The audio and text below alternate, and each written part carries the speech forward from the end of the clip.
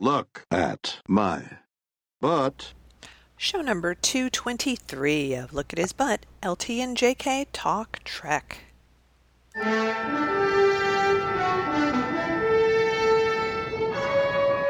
Go. Okay, I got a present. Yay, And a present! I am so excited about this, and it's been sitting on my counter for a good 2 weeks. Did you hear that? That was me ripping the envelope pliers. I hope you like it. What is this? Oh my God! Yay! It is Good reaction. the Wrath of Khan Director's Cut. Yes. Wow, this is supposed to be excellent. It just came out. I mean, I actually pre-ordered it for you before it was even available. And I thought we should totally have this because it's got like a zillion extras on it. Yes, And and it's still mint in plastic. it's supposed to take sort of the best of the theatrical version and the TV cut, because the TV cut was different. Yes. And blend all of it together into the director's cut. Wow, listen to this. There's a director's cut and theatrical version of the feature film. Commentary by Nick Meyer. Mm-hmm. Then there's a whole separate one. Commentary by Nick Meyer and Manny Coto on just the theatrical version. Text commentary by our friends the Okudas. Mm-hmm. Then it says library computer, but in parentheses, theatrical version. Then there's the Genesis effect, engineering the Wrath of Khan. There's original interviews with the cast. There's a captain's log. There's something from James Horner on composing the music. This is amazing. There's a ton of stuff. There's a farewell to Ricardo Montalban. There's There's all kinds of storyboards. stuff. There's theatrical trailer. Yeah, I'm pretty sure there's an interview with Bill on there somewhere. I think that might be the captain's log, or it might be these original interviews with DeForest Kelley, William Shatner, Leonard Nimoy, and Ricardo Montalban. Yeah, so new stuff, like not just recycled interviews, but they actually sat them down, obviously Leonard, before he passed Yes. away, to get them to talk about it. So And- I just thought we should have it, and you especially should have it. Okay, and it's in HD. Yeah, HD. So I am HD. looking forward to us sitting down and watching the shit out of that when I come to visit you. Absolutely. I think it might be an all-day project to get through all these different Yeah. commentaries. Oh, that'll be awesome. Yes. So, yay! Wow. Okay. Wow, thank you. You're very welcome. Well, speaking of movies, the thing I want to start with is Yes. on your list where you said, please take 6 minutes to watch this so we can talk about it. Okay. And it is a little 6-minute movie, kind of a mashup of TOS and the Rebootyverse. Mm-hmm. It is fucking awesome. So this was done by Nick Acosta, Yes. who was the dude who did the panoramic Star Trek stuff, where he stitched together all the scenes so you could Yes. see it like it was in panoramic. And I had seen him live at some event in San Francisco where he talked about this. He's awesome. He's like totally cool. And I just saw this on Tumblr because I follow him on Tumblr. And I was like, oh, well, I should watch this. And then I was like, oh, this is really, really good. And oh my God, so much Kirk light. Yes. Excuse me. I had to gasp. I lost my breath when you said Kirklight. But there's like an actual setup for a story here.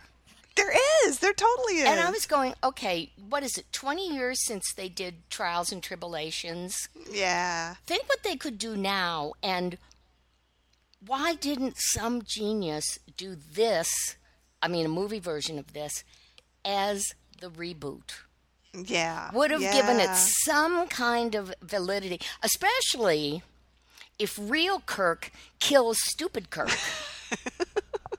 That I would be perfectly okay with that. So I'll recap the plot really quickly. Yes. So it starts off, we're following the original Enterprise TOS, and they they get slingshotted through time or something into another dimension, and they encounter another Enterprise, and it's the Star Trek Beyond crew, Chris Pine and company, and they have a lot of tenseness when they're trying to, are they going to fight each other? Are they not going to fight each other? And then, of course, they come together to defeat a common enemy at the end. Yes. This is all in 6.5 Oh, minutes, yeah. basically. So he just really blended old HD Trek footage and then footage from the movies together to make it look like the characters were actually interacting, and it's really good, really, really well done. Very well done. One thing, though, that as I was watching, it kind of jumped out at me, like as you were pointing out, there's so much Kirk-light. But even getting beyond Kirk-light, when you have the two side by side like that, Yeah, the movies look cheap. they do. Because They really all do. the lights are turned up as bright as they possibly can be. Mm-hmm. There's no texture, there's no mood to them. And then the shots, especially of the two bridges, there is dramatic levels of lighting and everything on the TOS bridge, and on the other guy's bridge it's like, man, you'd have a headache after working there. But it looks really cheap, like it was done by somebody who did not know how to light anything and just went, well, turn them up to full, then everything can be seen.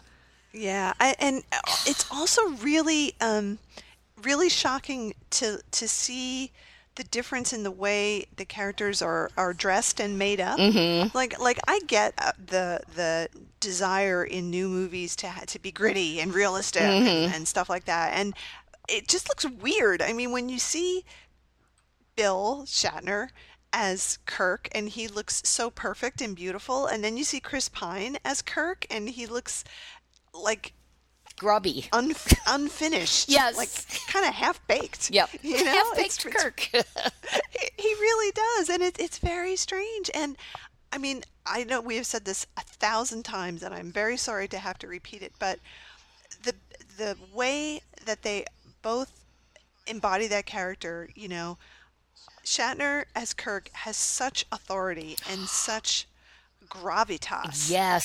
And Chris Pine has nothing. I mean, this is never a guy you're going to follow into battle. You just aren't. Well, he's just not that guy. And during one of the battle scenes, exactly what you're saying just was brought home very clearly. Our Kirk, real Kirk, says, fire. Mm-hmm. Very next shot, Chris Pine is yelling, fire! It's like... Yeah.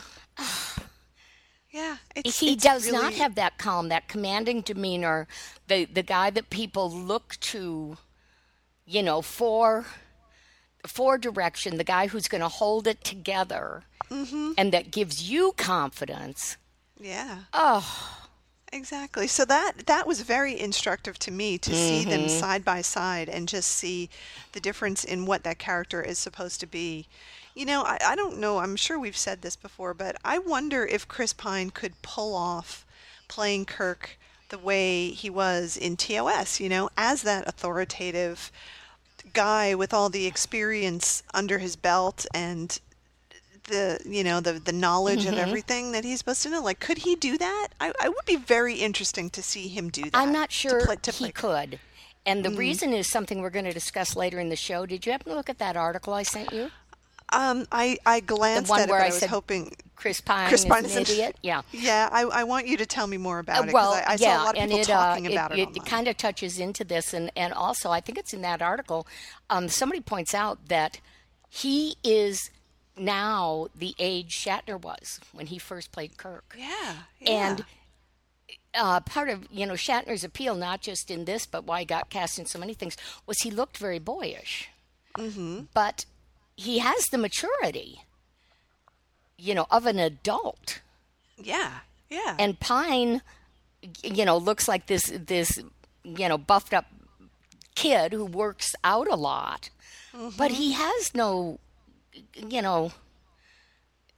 I don't think he could play a mature man in that kind of a position.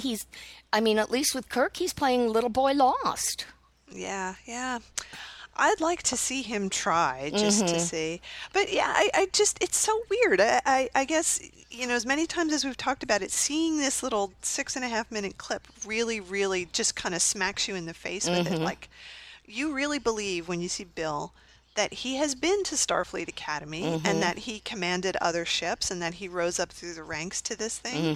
When I see Chris Pine, I don't even believe that he finished Starfleet Academy. I'm not sure he finished high school. He just doesn't come off as somebody who went through all that training.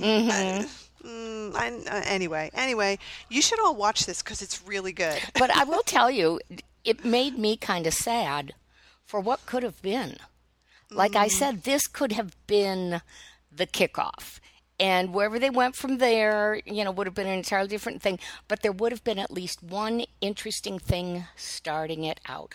One thing connecting it to our Star Trek. And I'm not talking about a lengthy appearance by Nimoy or something, For most of us, okay, yeah, that was nice. But our Star Trek is when these guys were young and, virile and doing their Star Trek jobs. So, I agree. It would have been great. Yeah. Yeah, Trials and Tribulations. We should watch that again. Yes, I love that one. It's so good. So very, very good. So cool. Well, that was the hot off the presses because he just did that like a week ago. Oh, wow. Yeah. So that was cool. Here's okay. Do you want me to tell you about the slot machine? Yes, please do. Okay, this happened today. Okay. So I saw this on Tumblr or something, and I'll just read you. This is at StarTrek.com. So I was drawn to it because it has this very weird image of Kirk as in Khan, but it's like airbrushed over, and he looks like he's in a comic book or something. Oh, so that's strange. And it says, ready for some digital slots, Trek style? Jackpot Party Casino has just debuted their latest Trek game, Star Trek Wrath of Khan.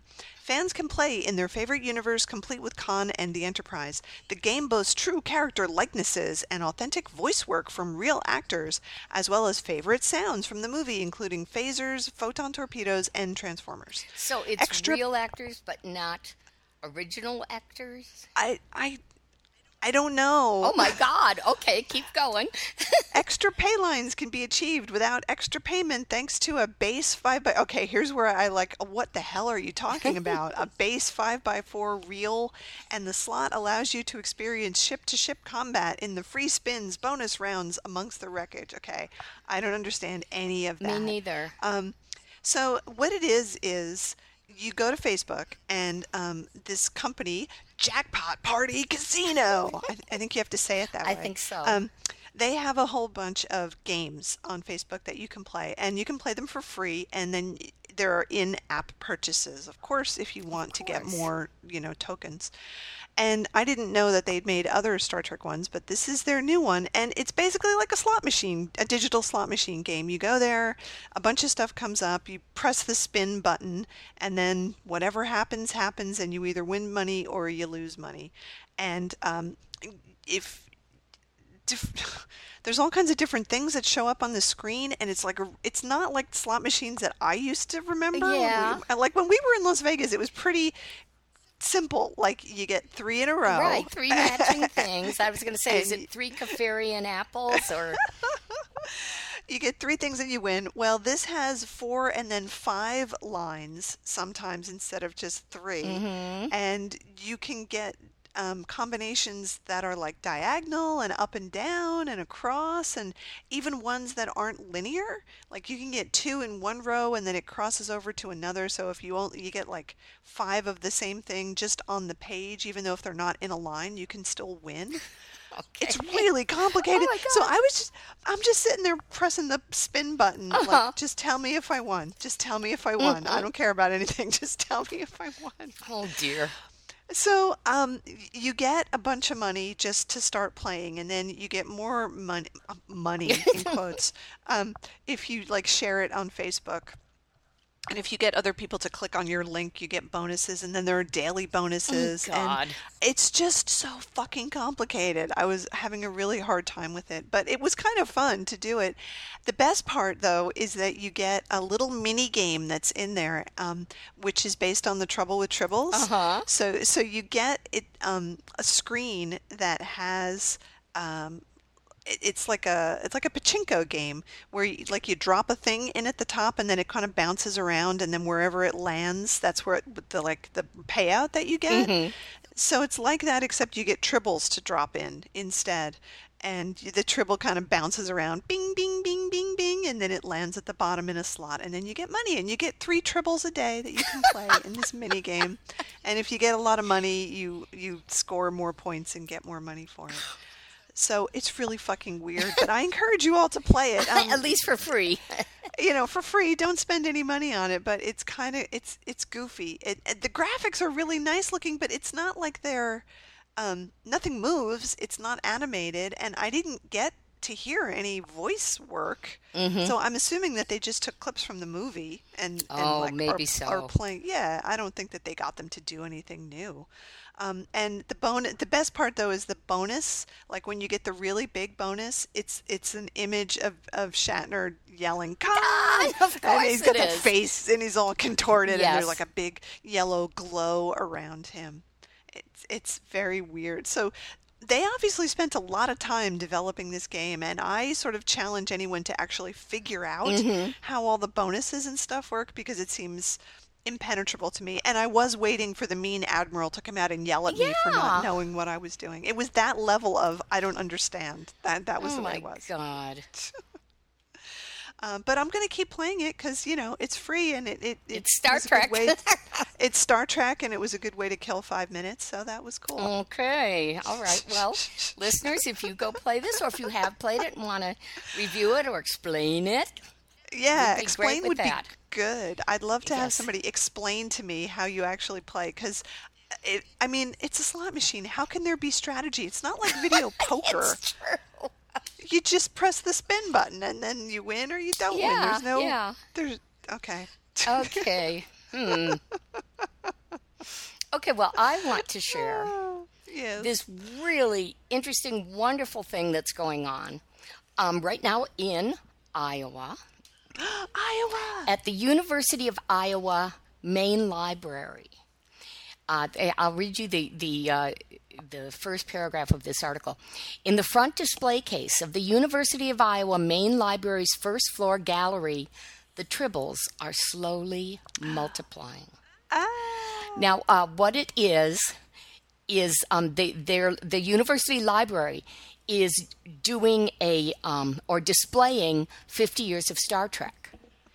And they have, just a ton of stuff, Spock years and everything else. But apparently the library staff has been preparing for this by sewing tribbles. And so every day they put more in the case.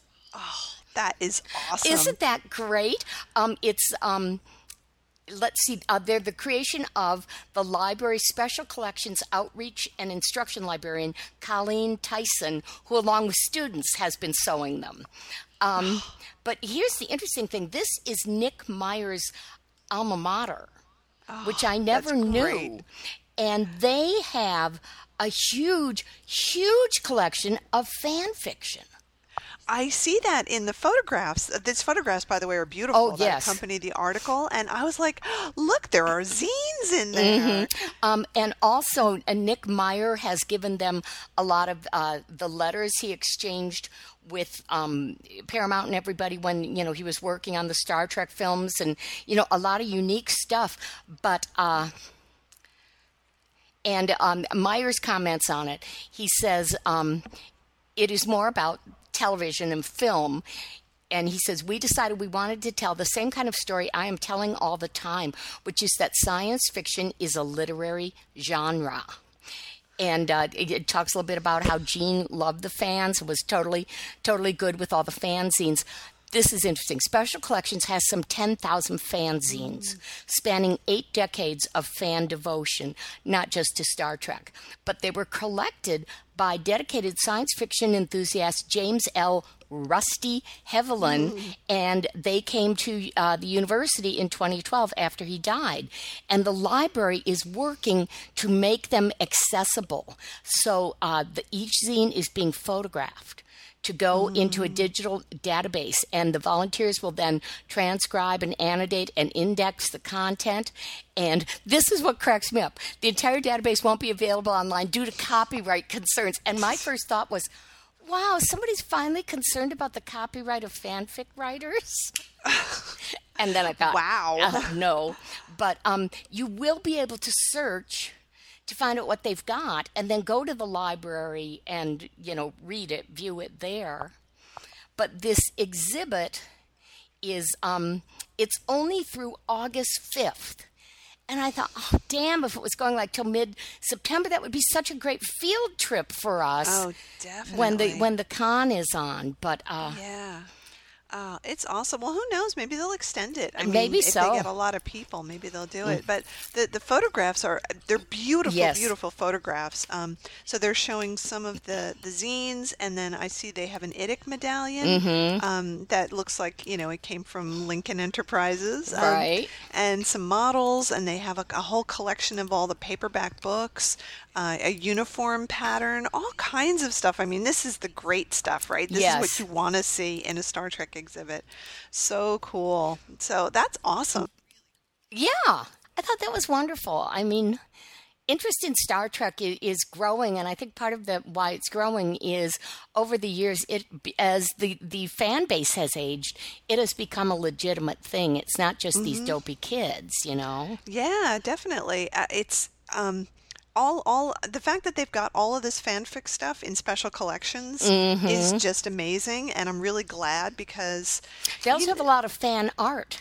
and the fan art as well, because it's so much of that stuff, because it was so underground. Is it like sitting in boxes in people's garages, and what Yep. happens when it all gets recycled? That stuff's just not going to be around because a lot of it was never online. People didn't want it online, and if it is online, it's because somebody took the time to actually track things down and, as they say, transcribe it and put it up here, because it was all typed, right? It was mimeographed Right. back yeah. in the day.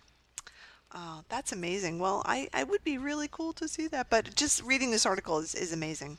Yes. Yes. And to know that Nick Meyer is involved with this, I think is Yes. so great. Yeah, it is. Yeah. And it's in Iowa. And it's in Iowa.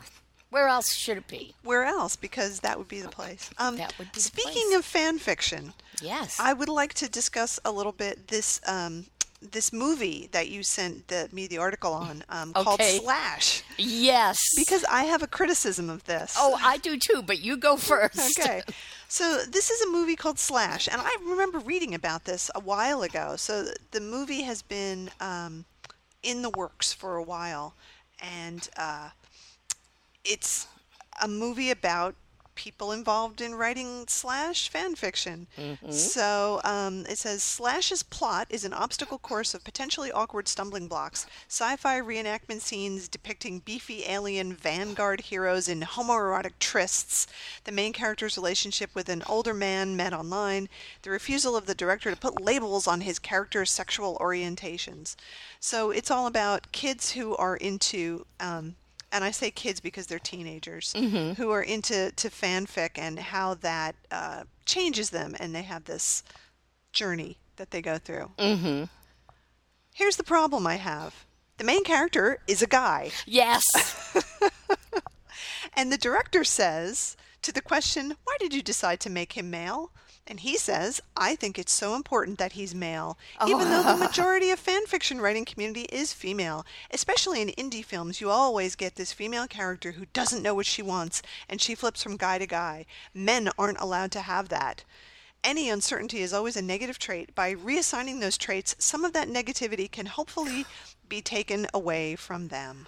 Oh, I am so sick of movies about women. I mean, I'm just so glad that guys are finally getting their chance. Yeah, there are no movies about young men trying to find their way in the world who are No. uncertain and who go from girl to girl. Those movies never get made. No, Never. they just don't. They really don't. And, especially movies where traditionally female interests are taken over by men. That never happens. Oh, never. Never. Never.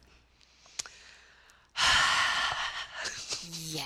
Oh, While we're talking about this, though, I want to do my little rant. please. Okay, people, I'm sure you know this, that there are people who are very, very upset that there's a remake of Ghostbusters. Oh, yes, I know. They've got as they say, they have their knickers in a twist. Oh, they do. You have ruined my childhood. Uh-huh.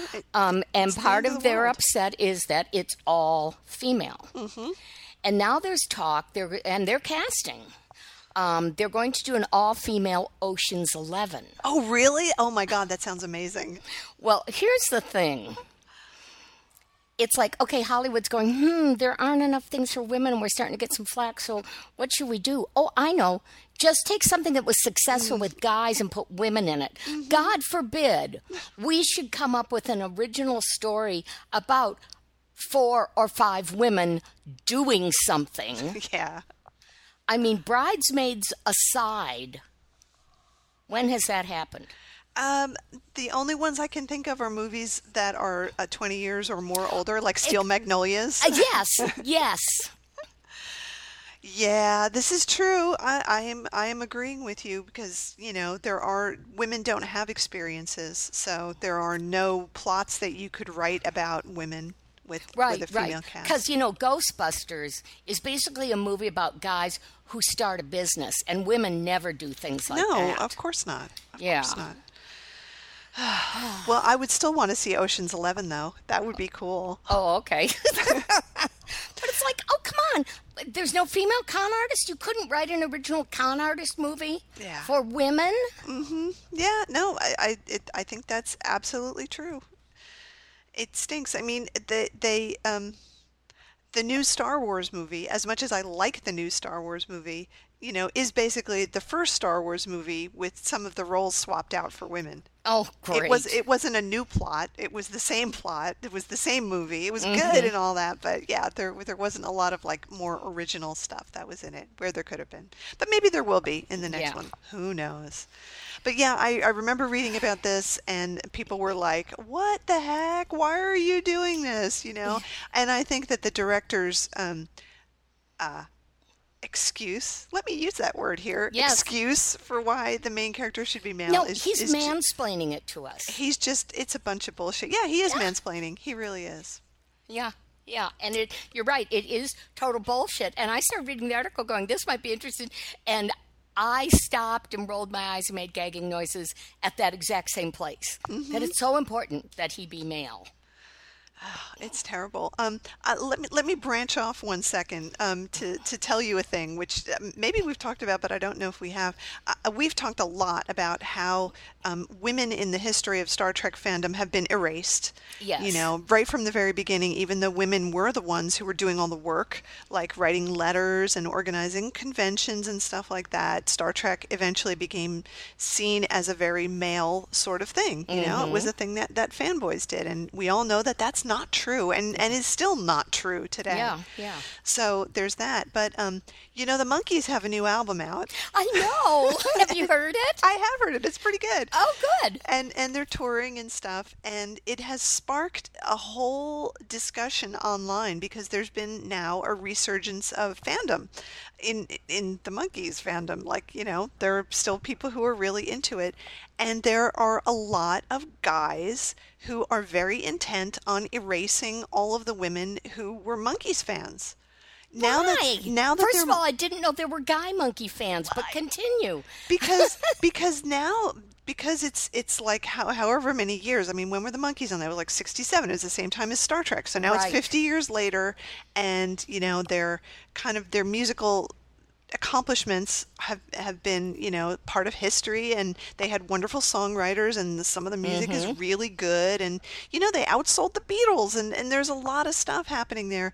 Now that people take it seriously, the male music critics are like, oh yes, of course, let me explain to you why the Monkees were important. And at the time, of course, they just had a lot of silly women fans who didn't really know any better, but we know better because we're men, and we can tell you that this is good music.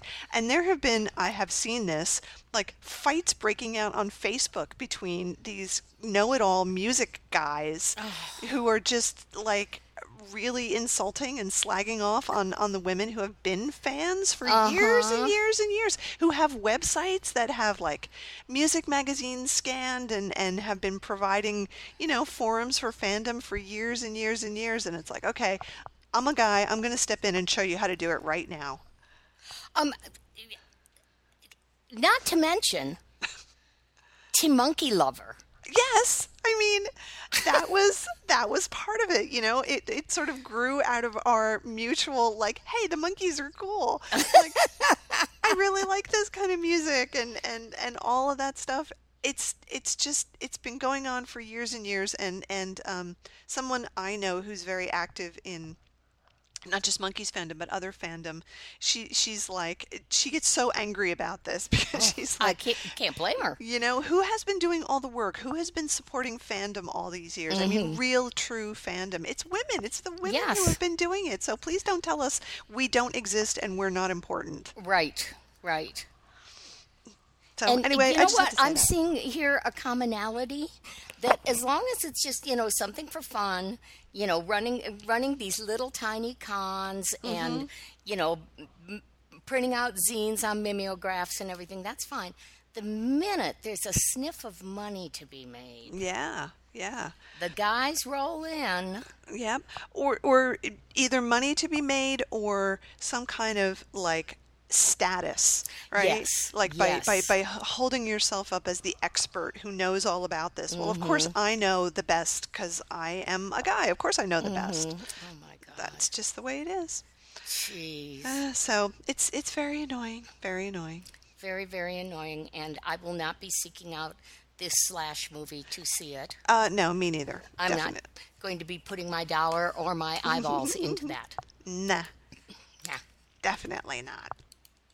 Okay, So, let me get back to my list. there. Okay, so let's do one more thing. Okay. Before we take our little break, and this is a newspaper review of Bill's book about Leonard. And Yes. this is old, and I've had it sitting here since March. And Okay. I kept meaning to read it because there were some really lovely things in here.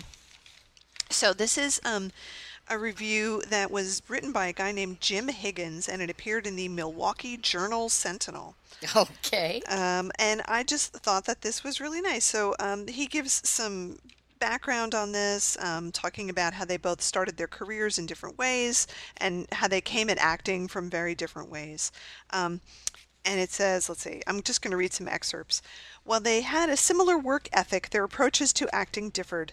Nimoy practiced and taught method acting and working to become the actor from deep inside. Shatner describes his own approach as the classic non-technical technique. I memorized the script and played the character. Yep. Yes, it's more complicated than that, but this introversion meets extroversion dynamic helps explain why Kirk and Spock made such a fine pair on TV. This book reflects Shatner's point of view and opinions. Some future memory alpha historian will have to compare his recollections against those of many other Trek people for something approaching a definitive history. But Shatner takes no shots at Nimoy. In nearly every implied or direct comparison, Nimoy comes out different but equal or better. Mm-hmm. They feuded That struck me when I was reading it, yes. They feuded occasionally. Shatner, expecting to be the star of Star Trek, was thrown off guard by the intense public fascination with Spock. A pep talk from Gene Roddenberry helped ease Shatner out of his jealousy. Shatner notes that the conventions became an important source of revenue for former cast and crew. Quote, Leonard and I probably attended at least 100 different conventions together, and this became the glue that cemented our friendship.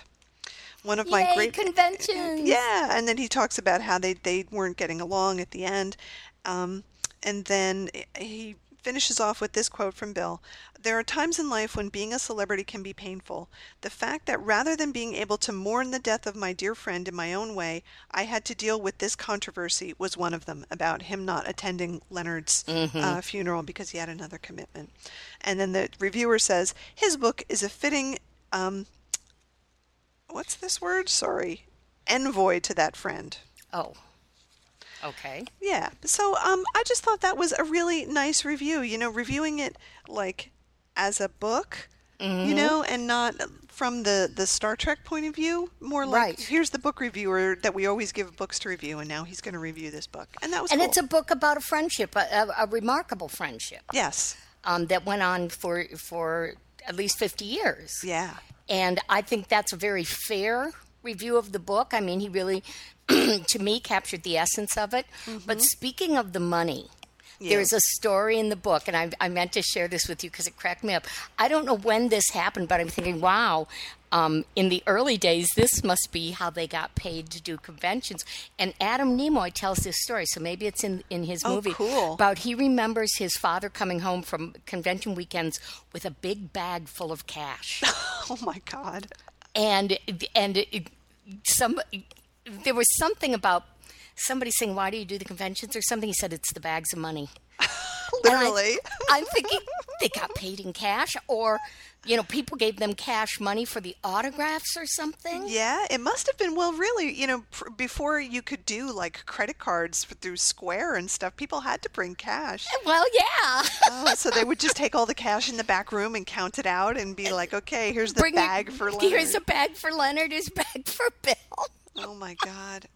Wow. So I thought that was something I was not aware of, and I really enjoyed it. That's great. What a great story. Cool. Okay, let us take our little break, Oh, and okay. then we have more fun stuff coming up. Okay, we will take a break. Yeah. Space, the final frontier. These are the voyages of the Starship Enterprise. Its 5-year mission, to explore strange new worlds, to seek out new life and new civilizations, to boldly go where no man has gone before. Listeners, we love to hear from you. Send email to lookathisbutt@gmail.com and leave comments at lookathisbutt.blogspot.com. And please visit us at the Look at His Butt Facebook page.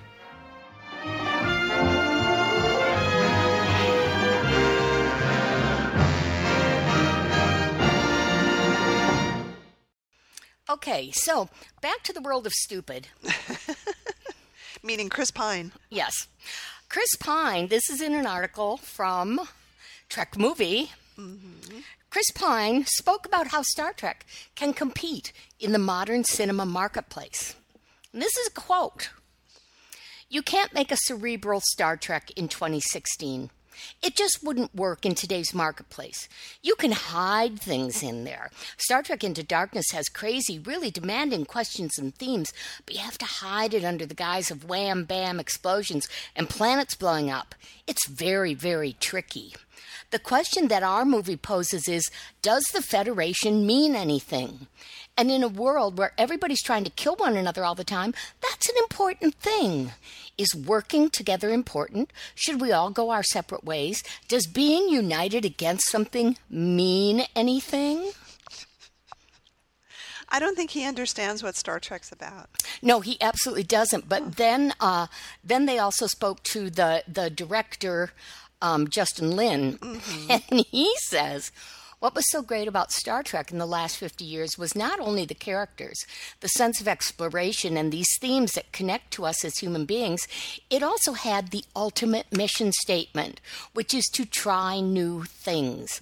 I think sometimes that gets lost. Really? You think so? Let's sometimes go to places where we're not that comfortable. If anything, this is the one franchise where you can do that. So this was posted on Bill's Facebook page, and it sparked not at least the last time I checked, it did spark a discussion, but it didn't get all ugly or anything. But I wanted to read you some of this because there were some interesting thoughts here. So this one guy says, I'm not going to say any names because I don't think people want their names on our show for some godforsaken reason. So essentially he's saying everyone is brain dead and they couldn't possibly ask anyone to use their brain. If there is a future American generation who will actually think again, they will ignore a whole generation of American cinema. And I posted, yeah, they can. Sadly, they equate cerebral with boring. If they'd watched TOS, they'd know that one does not exclude the other. And somebody else says, so the 18 to 49 target audience is dumber than it was 60 years ago? That seems harsh. But I have noticed that the audience at my local art house theater, which shows nothing but cerebral small films and foreign films, is 90% folks over 50 or even older. Anecdotal evidence to be sure, but it makes one think. Let's see. Well, I don't know. I don't think you can make those kinds of generalizations. I think we've talked about all of the amazing television that there is now. A lot of it is a highly cerebral, It's puzzles and thought problems and facing big issues and stuff. And the target demographic for that is like the 18 to 35-year-old range. Yes. Yeah. It totally is. And they're not having any problems understanding these things. Yeah. That's true. And it's, I'm glad you brought up the television thing because I'm seeing more and more actors who are, film stars being cast in these, limited miniseries or whatever you want to call them, or limited series. And they're all saying, this is where the interesting work is. This is the work where you can actually play characters. This is the work where you can actually address issues and stories that have some validity. And having big explosions is not a big deal. In fact, it is a big deal that Game of Thrones can afford to do one big battle a season. The rest of the time, it's all, there's sword fights and everything, but most of it is people talking and these political machinations and what these characters are going through and how they're growing. Yeah, it's all character development. It totally is. Yeah. It is. So, I don't know. I think that the people who are in charge of making movies are laboring under the misapprehension that you have to have a lot of explosions in movies to have them make any money. And it's just, no, you don't. You really don't. I don't think you do. Here's the thing. Well, they're desperate, but here's the other thing. Television, actual watching things on television is becoming like an old person's thing. Yeah, this is right. This is very true. Yeah. And so apparently if you want to do quality things, I think you have to skew your demographic a little higher. If you want to do character work and sharp comedy or anything like that, you can't say, I've got to get that 18 to 30 group in here, because the idea of comedy, what they've been fed as comedy, is just a lot of fart jokes. True. No, I'm agreeing with you. I think that's true. I don't know. Things are changing so fast. I always have to reflect on the way the music industry has changed so much, from the time when I was running a record store, like that was in the 80s. And I have said this before, but I very, very strongly remember when we would get things from the record companies and it was all about home taping is killing the music industry. Yes. And they wanted to ban selling cassette tapes. They wanted to make it illegal to sell blank cassette tapes. Yep. Because too many people were taping music. And that was just the very beginning of when things started to change. And the stupid media companies resisted that for so long. And I think it's exactly the same with visual stuff now. It's like the paradigm is changing, so you better get with the program and figure out how to do it. And it's just so hard for them to embrace new things and new ways of doing things and stuff that might not make you that comfortable, Yeah. Well, and what kills me is, and it's not just now, I think it's been true in mass media ever since there started being mass media, is how often they forget that people don't know what they want until they see it. Yes. And so it's like nobody saw Star Wars coming. Nobody could have predicted that Star Trek would become as big as it has. And right now, the biggest thing in any media in this country is Hamilton, a Broadway musical about one of the founding fathers. Yes. Nobody knew they wanted that. And now people are paying up to $10,000 a ticket in New York. And Lin-Manuel Miranda, he did not go out and do demographic research to find out what his musical should be about. And do you know how he got his idea?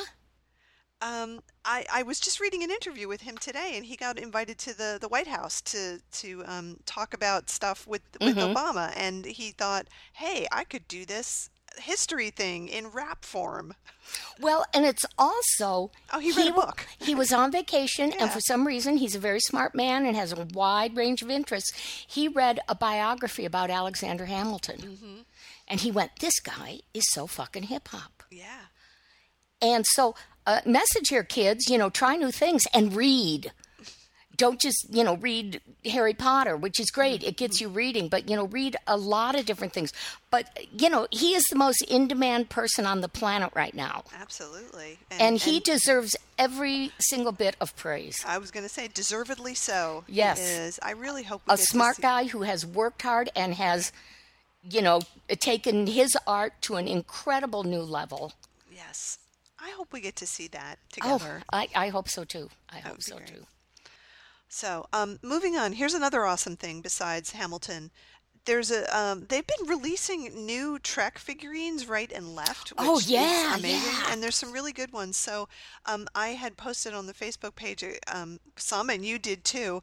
My favorite one is it says, "A tiny Spock leaning on a 1964 Buick Riviera is the best Hot Wheels car ever," and I agree with that. Absolutely. Oh, it's so cool. So this is a beautiful limited edition thing that you can only buy at Comic-Con, and it's taken from that iconic photo of Leonard leaning on his beautiful car. His Buick or whatever. Yeah, in costume. And it's just so cool that they made a figurine out of that. I Well, they love have to it. make a matching one Oh, they do. of the photo of Bill leaning on the car from Bread and Circuses. Yes. And he's in costume. He is in costume, and he looks so happy. Well, because it's the Like, fastest car. it's the best car. And It's the Saturn something or other. It is, and it's like out in broad daylight, and it just looks really good. So that would be cool. I know. love When that. I saw that picture, I went, this is so great.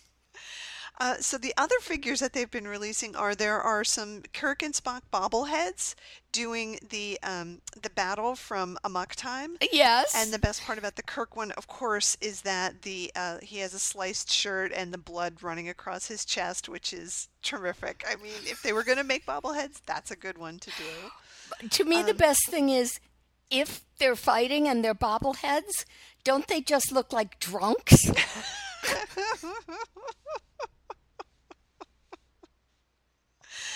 Oh, they're drunk on Vulcan, and they're just kind of staggering around. Oh my God, that would be such a great title for something. Drunk on Vulcan. Oh, man. Like, come here. No, you come here. Yeah, I'm going to kill you. Okay. And Not then they if I think kill like, you first. why are we fighting? I love you, man. Yes. Oh, my God. Let's see. There are Kirk, Spock, and Uhura Barbie dolls coming. So more new Barbies. The Spock one really looks like Spock. The Kirk one and the Uhura one don't look like them at all. Well, but here's the thing. They're Yeah. original TOS. They are not the Rebootiverse. No, they're not, which is good. And So somebody that's- was saying, I think it was on the Shatner board, of course, no, that looks just like Chris Pine and what's her face. And I said, they don't have the right, or her at least does not have the right hairdo or anything. She's got Nichelle Nichols' hair on. Yeah, they're What totally talking they're about? TOS. Boneheads. Wrong. They're just Yes, wrong. wrong. Okay. But this is my favorite one. Yes. So these are Star Trek toys from a company called QMX, and it's Kirk and Spock, and they are amazing. They are so gorgeous. They are so lifelike. I mean, they really got their faces right. Both of them. Like, they Yes. actually got Kirk's face exactly right, which is amazing to me, because aside from those Mego dolls, nobody's ever gotten his That's face right. They just screw They it were up. the only ones. So unfortunately, they're $200 a piece. Ooh. How big are they? Oh, that's a really good question. Let me see. I'm scrolling through the article here. 12-inch. They're 12 inches tall. They have a lot of articulation. So you can make them do all kinds of things. And they show, and this is at the Nerdist, they've posed them in lots of different ways. And there's Spock doing the mind meld on Kirk, and there's giving a neck pinch to Kirk. The mind meld one is particularly slashy, in my Yes. opinion. There's a lot you could do there. But my absolute favorite Kirk one, which is sort of down near the bottom, is him pointing. Oh, well, yes. He's pointing. He's pointing.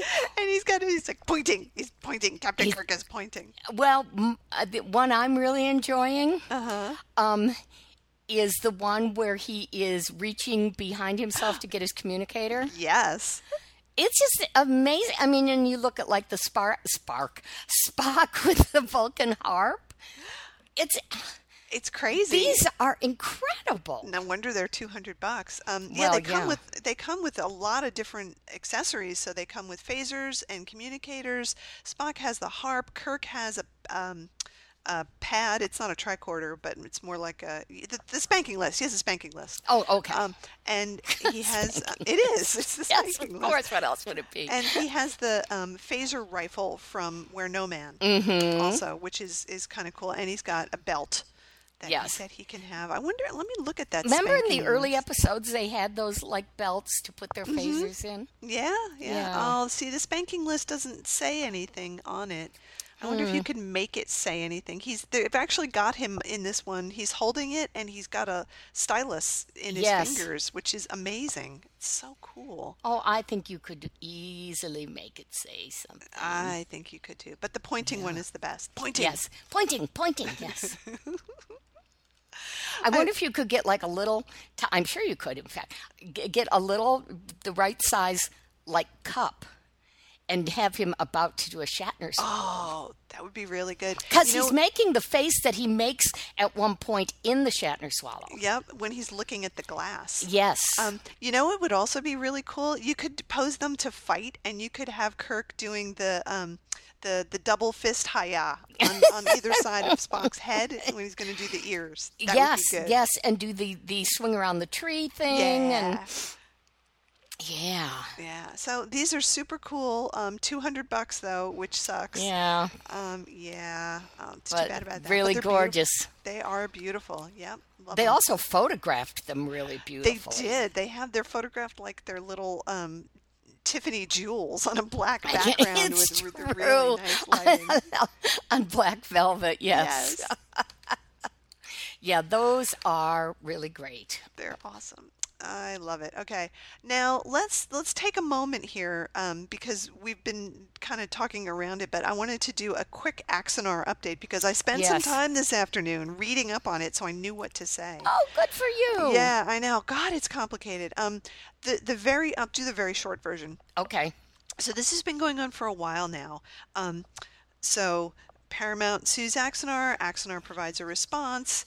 I'm going to say Paramount, even though it's Paramount and CBS. They provide a response to that. Axanar had asked for the suit to be dismissed, and the judge denied that. And then Axanar decides to countersue Paramount, saying that it's unfair and that they are having to put the production on hold and they're losing all this money, and it should just be, give us damages. That's what we want from you. Don't make us do anything, and we want damages. So that is actually key to a lot of the stuff that's been floating around recently because J.J. Abrams and Justin Lin stupidly said in some interview that the whole thing was going to go away. That's not true. It can't go away because of the fact that the Axanar guys are countersuing Paramount. So that there's no way it can go away because now it's both sides involved in that. Oh, man. So they misspoke. I don't want to say they lied. I think they just didn't understand things. And they we're obviously trying to mediate to maybe make some kind of settlement happen. That's not going to happen. Well, and also, and I think Justin Lin actually said this, or maybe it was just sort of somebody extrapolated that from what he was saying, is he's got a major movie coming out. He doesn't want to piss off his fan base. Yeah, exactly. So, the most recent thing, and this is just as a couple of days ago, is that CBS Paramount filed a response to this counter suit that the Axanar guys were doing, basically saying, you're full of it. yeah. Well, that's the appropriate legal response. I mean, that's what you're going to do, right? Yeah. So the next thing that's going to happen, unless there are any more motions, and I don't think there are going to be any more motions, is that the original suit is going to proceed into the discovery phase. So that's when the lawyers actually start gathering all the information and subpoenaing people and having them come in. And the trial date has been moved to January of 2017. So short of them settling this all out of court, which seems highly unlikely, it's probably gonna go to trial. There's been all kinds of stuff coming out about things that Alec Peters, the Axanar guy, has done, which sounds really bad for him. Like, people have said that he was trying to get them to, more than one person has said that he was trying to get them to write Axanar novels under pen names, further infringing on everything. I mean, like, that's a really kind of a bad thing to do. You shouldn't be asking people to write unauthorized novels under pen names, like, obviously to protect yourself. Really? For a thing that, you haven't done. So, yeah, I mean, stuff like this just keeps coming out, and people are, like, saying he's just doesn't seem to be a very ethical kind of guy, and I don't know. It's not good. Alec Peters tried to get a whole bunch of other fan productions on board with him to draw up a set of guidelines for like kind of Paramount approved guidelines for how they should be doing fan films and stuff. And he was going around saying, yeah, I've got all these other people with me and we're going to sit down and write these guidelines. And all the other fan films were like, no, we're not doing that. We're not working with you, dude. We want no part of this. The woman we talked to, yeah, she's involved with a series of fan films, and she said really the community is like sitting back and waiting to see what happens, which I think is wise on their part. Yeah, totally. So nobody wants to get into this at all because it's just too weird and too sticky and too many things happening. So once again, I refer you to axamonitor.com because they have all the up-to-date stuff on that. But it seems like new stuff is happening every week, more things coming out, and I'm sure as they get into Discovery, more and more stuff will happen, when they decide who they're going to actually interview as witnesses. I mean, they could call anyone. Yeah. They could call us. I don't think they will, but they could.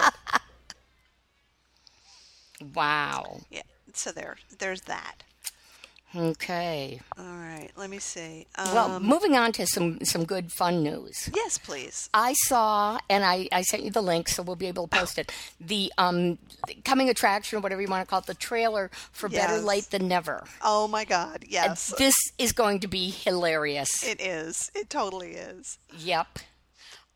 For those of you who don't know, it's Bill, Henry Winkler, Terry Bradshaw, and George Foreman. Have I got those all right? That's correct, yep. Okay. Who are sent on a journey through Asia to have adventures and meet people and eat strange foods. And it really, it's going to be something because we know how Bill is. And I get the feeling the other guys are also very dynamic people. Yes, big personalities. Big personalities, yes. So I am looking forward to that. Yes, you should all watch it because Bill does actually get quite a lot of screen time in there, which is good. And it shows them doing stuff and Bill yelling at people and dancing a little bit at the end and yelling at people. And people yelling at him. People yelling at him. Yep, it's true. It looks like there's just a lot of yelling happening generally.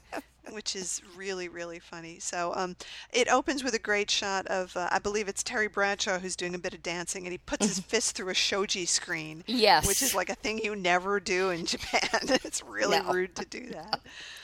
So that was good. So I am definitely looking forward. Now, I will say one thing. I think Bill had a new toupee made for that. Because his hair looked really different to me.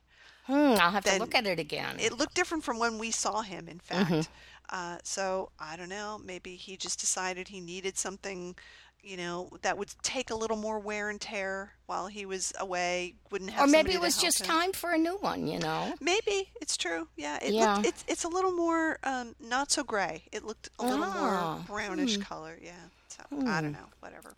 Okay. But it does look hilariously funny. Yes, I think that's going to be a fun thing to watch. Yeah. So we'll have to watch and talk about that.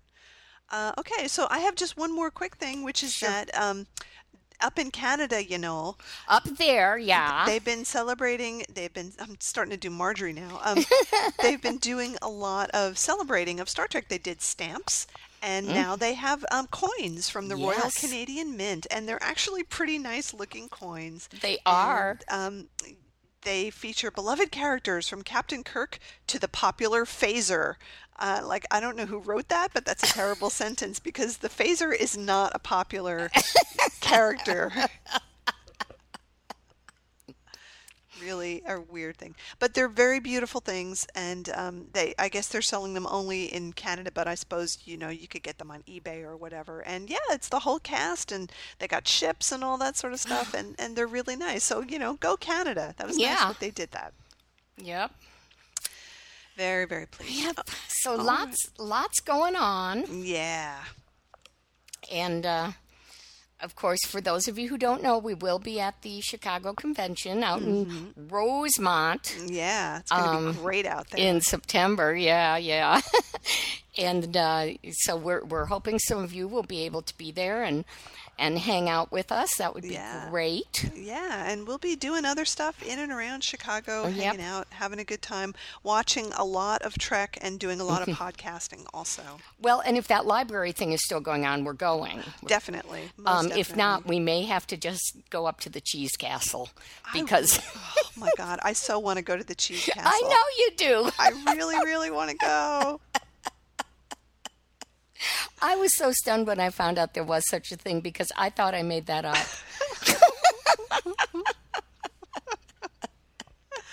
Oh my God, so funny. Okay, well, I'm glad you liked your present, and yes. don't wait to watch it till I get there if you want to pop it in just to see how good it looks and all that. And I just have to, one night, watch some of it or whatever. It will be interesting to see if this settles some of the arguments about what scenes are actually in it. Yes, definitely. I'm really looking forward to seeing it, not on the big screen, but in beautiful restored everything. It'll be amazing. Yeah. That will be great. Yeah. So thank you so much, listeners, for listening to us and putting up with our nonsense. We love you all. We do, and we're glad you enjoy this nonsense, too. Yes, and so until we meet again next time, please live long and potluck. As we always say. Yes, okay. Bye-bye. Bye.